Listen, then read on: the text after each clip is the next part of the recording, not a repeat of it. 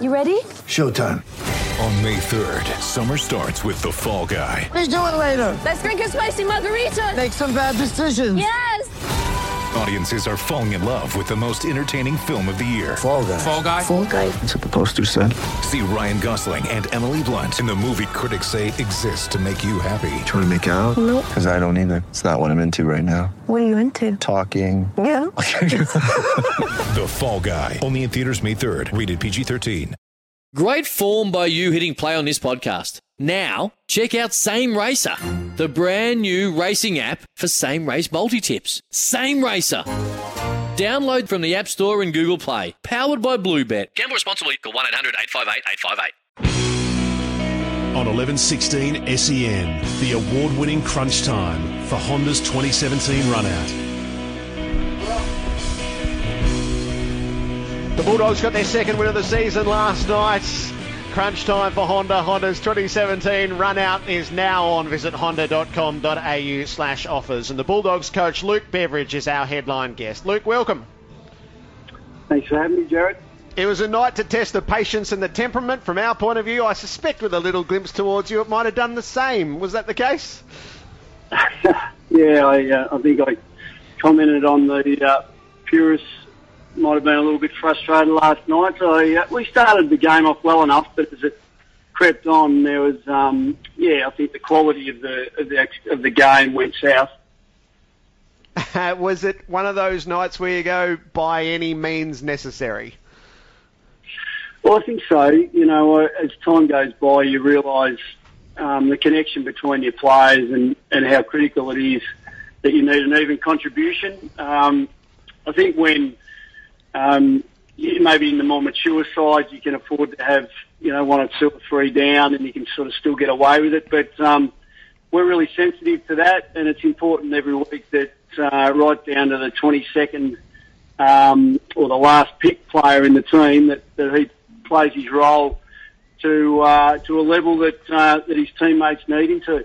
So separate to getting the win, Luke, when you got to the car last night, did you think, right, we did solve a few things there, we did work through a few things, or are the issues that I guess, the same?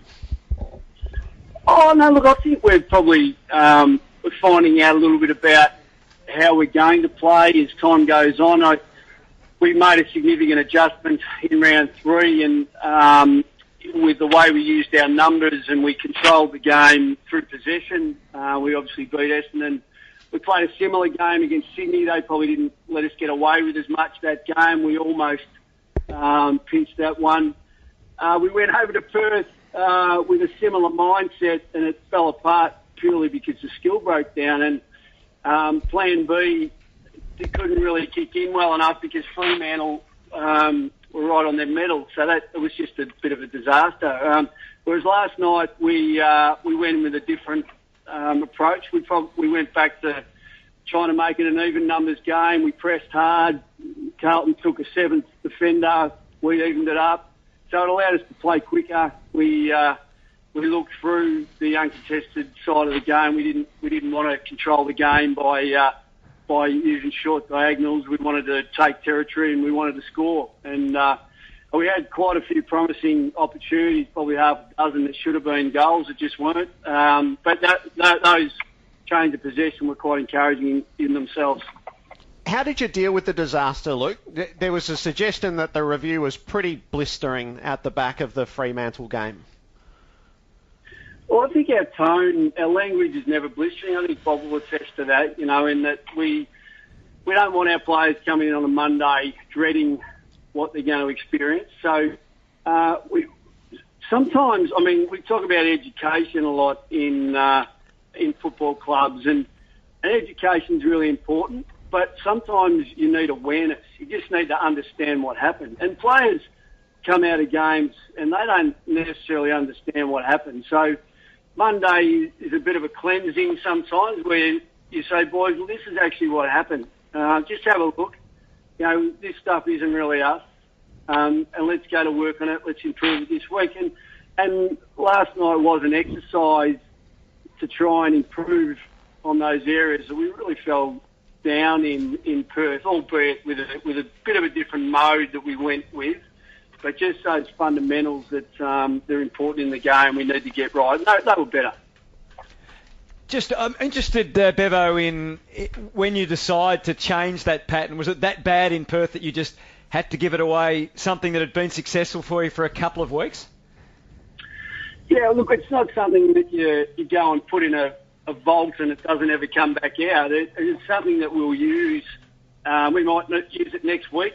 We might not start with it, but we might use it. But it's something that, you know, if you don't use the footy well in space and you don't capitalise, you lose your layers behind what you're doing with the footy, and so you become very vulnerable behind that. So, yeah, we probably lost a little bit of confidence in it after last week, but we felt, I think you've always got to read your group as well. You've always got to do your best to understand what they need, what they want, how do they want to attack Carlton.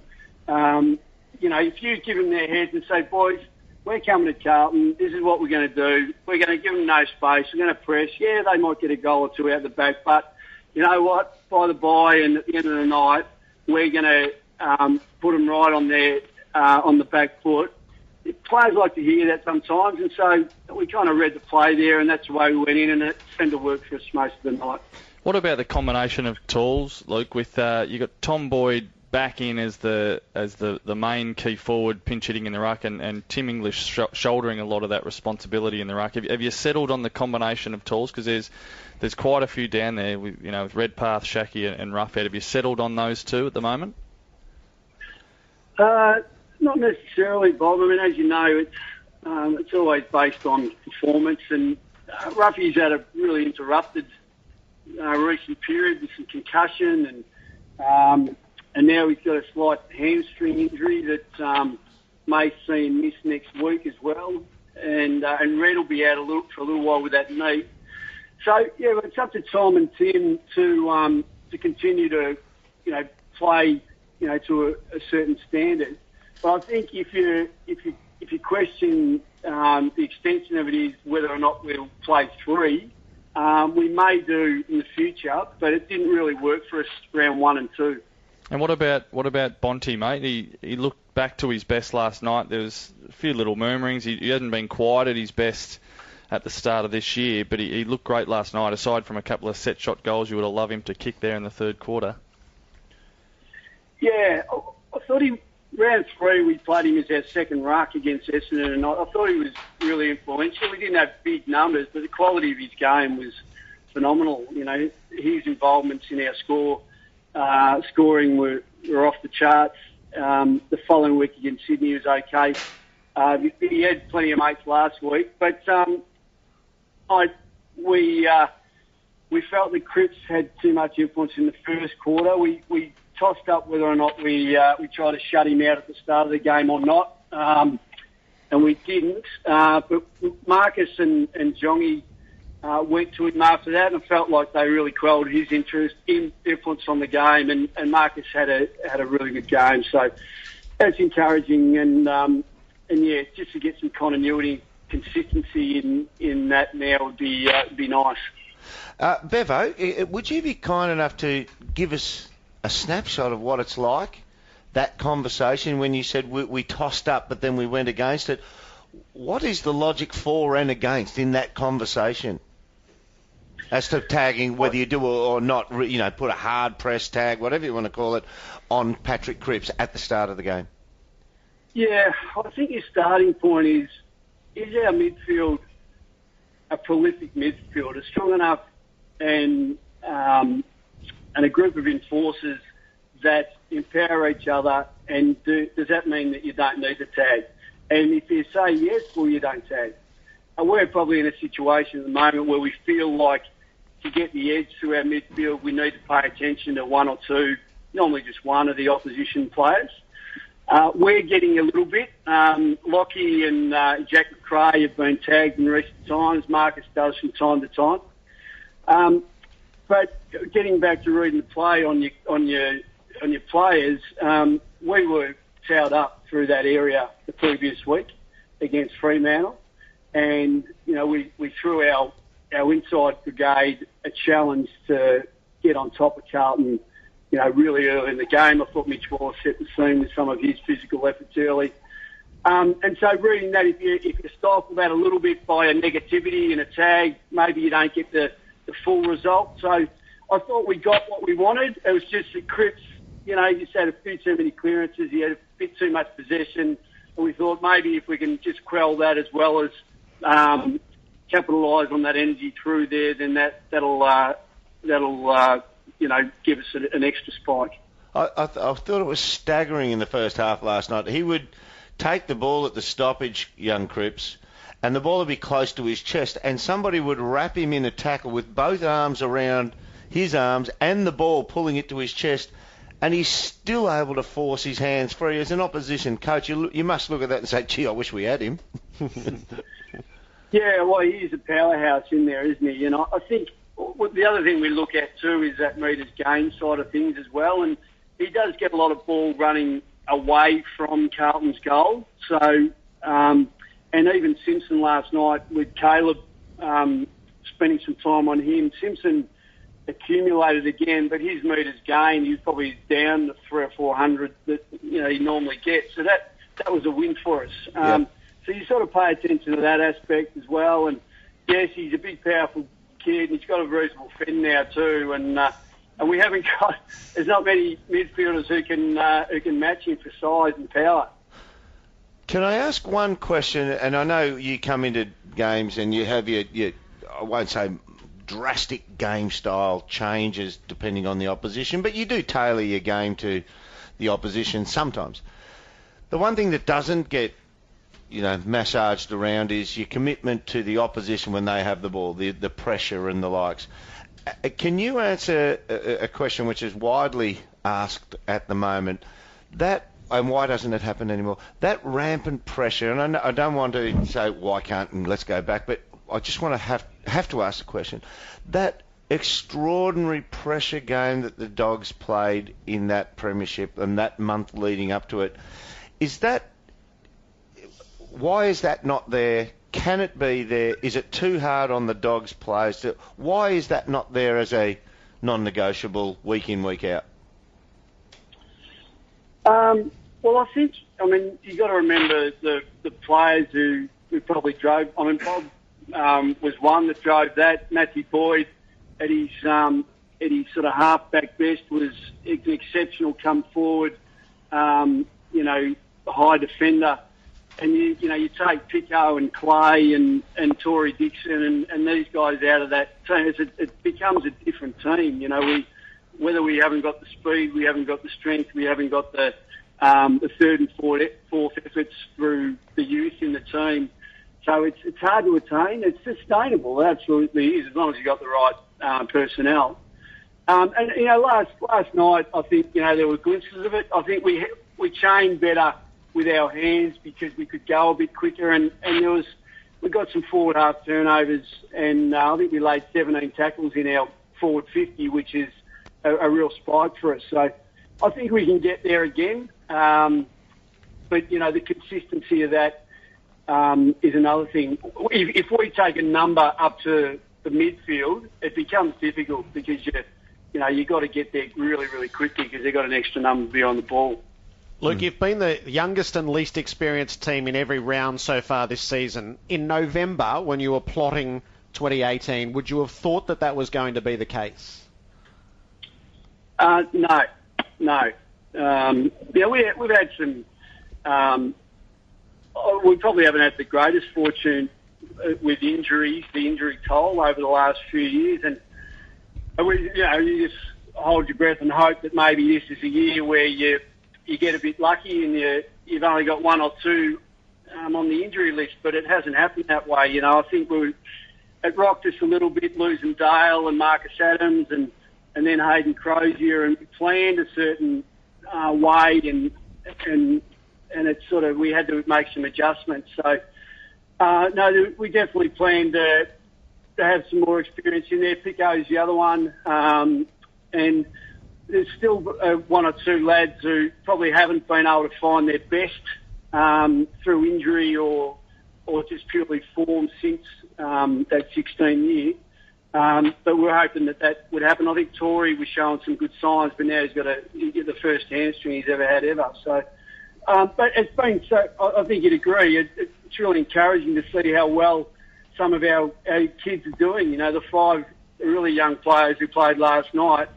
You know, we're really wrapped with the way they're going, and Aaron Norton's showing some great maturity. Ed Richards is improving all the time. Timmy plays a different ruck style, and we've got to embrace that and harness it. Billy Gowers again was reasonably powerful last night. He had some opportunities he took, and others that he should have. And Paddy Lipinski's a terrific finisher and a really solid endurance athlete. So some encouraging signs from the kids, and hopefully we can get them through the whole year. So what did it do to the reality of what you face? I'm sure you're plotting the team to return to the finals, and then you get dealt the hand you've got. Do you make adjustments along the way to your coaching and I guess to your ambition? Not to my ambition. The coaching is probably tailored around your personnel, and I think what we've already discussed around some of those modes is sometimes just suited to who's playing at times. But I live in the now. Like I always believe, and I hand on heart, I just think we can win every week, and the players know and understand how we want them to play. Whether we can pull it off is another thing. And because there's no confusion in that, we feel like we can coach it and teach it pretty well. And so no, I mean our lofty sort of aspirations never really change, and even now, you know, we're 2 and 4, and you know we feel like if we can string a couple together, the boys can, you know, feel the energy from the wins that they've experienced together, and that sort of heightens the bonding, and you start to really feel it and generate some intense spirit amongst your ranks. Who knows what can happen after that? So that's what we're trying to generate at the moment. Luke, the man alongside me who used to be your team captain, he may have mentioned to me off air one day when we were doing radio earlier this year that Tim English reminded him of Simon Madden, the way he hit the packs, and I may have mentioned it on air, and he may not have been all that happy with me. You said he rucks in a different way, Tim English. What do you see in him? Well, we got towed up in the hit-outs last night. He's not strong enough yet to be dominant against lads that have got a bit of weight, I suppose. More that he's tall enough. Phillips is actually quite an aggressive ruckman. I think he was impressive against Natanui the week before. But he's an accumulator, and he likes to get his hands on the footy. He runs midfield patterns, not really ruck patterns on offence, and defensively, you know, he's learning that he needs to be in the right spots at different times. But, you know, I think in the long run he can become a 25 possession type ruckman and a player that opposition teams really need to think about. In the early stages, he will fatigue, and but he'll get there eventually. So he may be a bit of a unique one as time goes by. We'll wait and see. Doesn't quite sound like Simon Madden to me, Bevo. He said he'll eventually get there. That's what got him. Thank you, Luke, for backing me up. No, I said the way he jumps at the ball. When he jumps for his mate, a lot of ruckmen who are over 2 metres tall, they don't naturally jump for the ball, and Tim is one of those guys. Anthony. Well, and he's getting his hands on quite a few of those highest point opportunities, but if he can just grab a few more, then it's gonna make a bit of a difference. But well done last night. It was interesting to watch you during the night, being quite animated up and down. What did bring you down to the bench in the third quarter, Luke? Oh, we had just a little bit of confusion. Our midfield thought that the opposition were taking a forward up to the stoppage, and they were calling young Ed Richards up, and what we were giving them was an extra forward. And I was getting frustrated because I thought it was our back line being disorganised. So it was a good move to go down there so we could have a conversation to work out where the origin of the problem came from, so we sorted it out pretty quickly. Who gave you the answer to that? Was that the Eastern Wood conversation? No, that was part of it. Lockie Hunter was able to the issue crystallised once I'd had a chat to Lockie. I knew what was going on. And you got back upstairs with 2 minutes to go in the quarter. That was important. Luke, thanks for your time. Great to always hear you so expansive on the game and your team, and I'm sure your Doggies fans appreciate it. Good luck for the rest of the season. Yeah, thanks. Thanks, Hutto. Thanks, everyone. Sometimes needing new tyres can catch us by surprise. That's why Tyre Power gives you the power of Zip Pay and Zip Money. You can get what you need now, get back on the road safely and pay for it later. Terms and conditions apply. So visit tyrepower.com.au or call 13 21 91.